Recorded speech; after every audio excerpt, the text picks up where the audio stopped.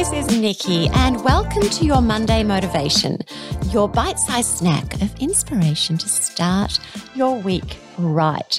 Now, last week I talked about Dr. Adam Fraser's tips on what not to do on our holidays. So first of all, let's recap that. So this is what not to do if you want to come back from your holidays feeling rested and restored and like your well-being cup is filled up.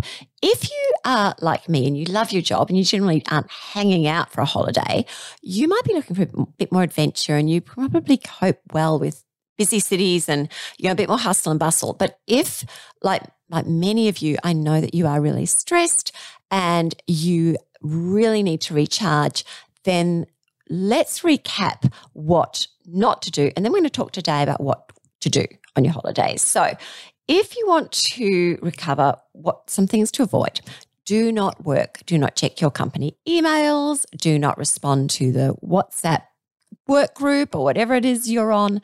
Just chill, turn your devices off. Choose holiday destinations that aren't too crazy or chaotic.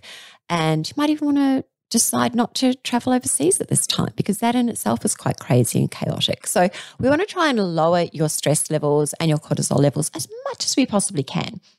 Limit your screen time. So avoid binge watching Netflix, for example. Put your phone away as much as you can. Just limit screens. And ideally, if you can, maybe travel with somebody who is also not going to stress you out. So much as we love our families, sometimes traveling with extended family, and in particular our children, whether they are littlies or whether they are biggies, can actually be quite stressful. So those are the things to avoid if we can. So here are some tips from Dr. Adam Fraser on what to do on your holiday if you want to come back all beautifully refreshed and your best self. Change it up. Okay, staycations are a crock. They don't work. So you still have to cook and clean if you're at home.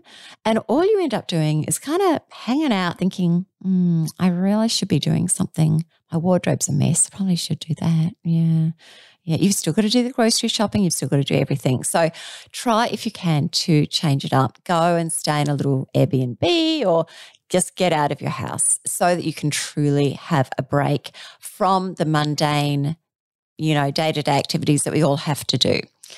Remember COVID? Yeah. It sucked, right?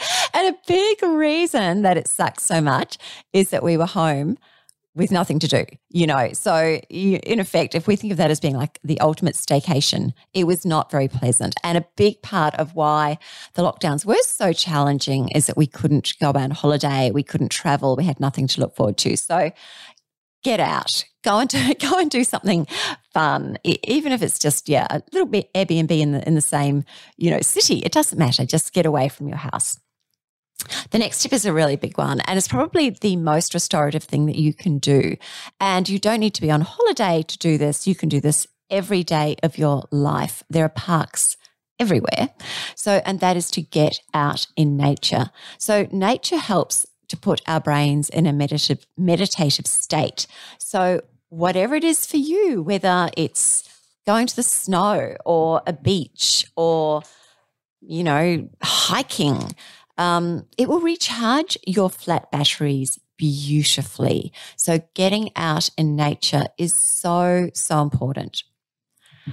My next tip for you is, if you do travel, just take it slow. Again, I know for many of us, we haven't traveled much over the last couple of years.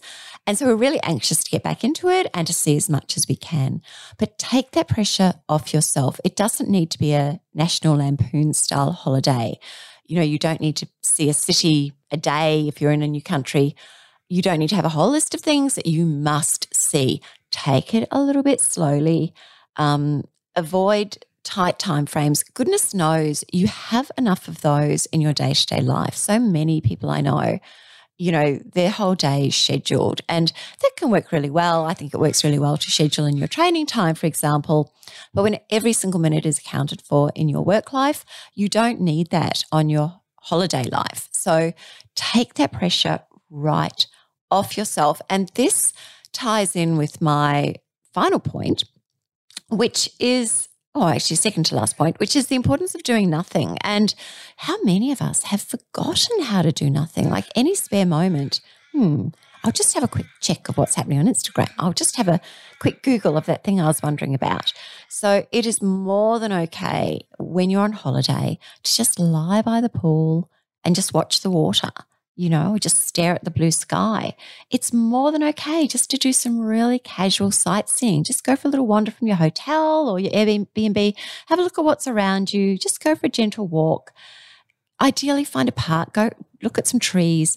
These are all super restorative. It is about taking the pressure off yourself and relaxing. It's so important. And if you have traveled with your beloved family, have some alone time. If you are able to, you might want to book a spa treatment or go for a walk or book into a yoga class. A lot of hotels now have really fantastic wellness programs that are all just part of your stay. You don't have to pay extra. So you can go and do a yoga class or a Tai Chi class or meditation, and it's all just part of it. So go and do something on your own where the only person you're responsible for is yourself. It is so, so good for you. Most hotels nowadays also tend to have really good gyms. So if you are like me, that might also be your quiet time where you put in your headphones, you take yourself off to the gym, and honestly, it might only be half an hour or 45 minutes. But especially when you have really young children, that time on your own is so restorative and so powerful for you. So I hope those tips are useful.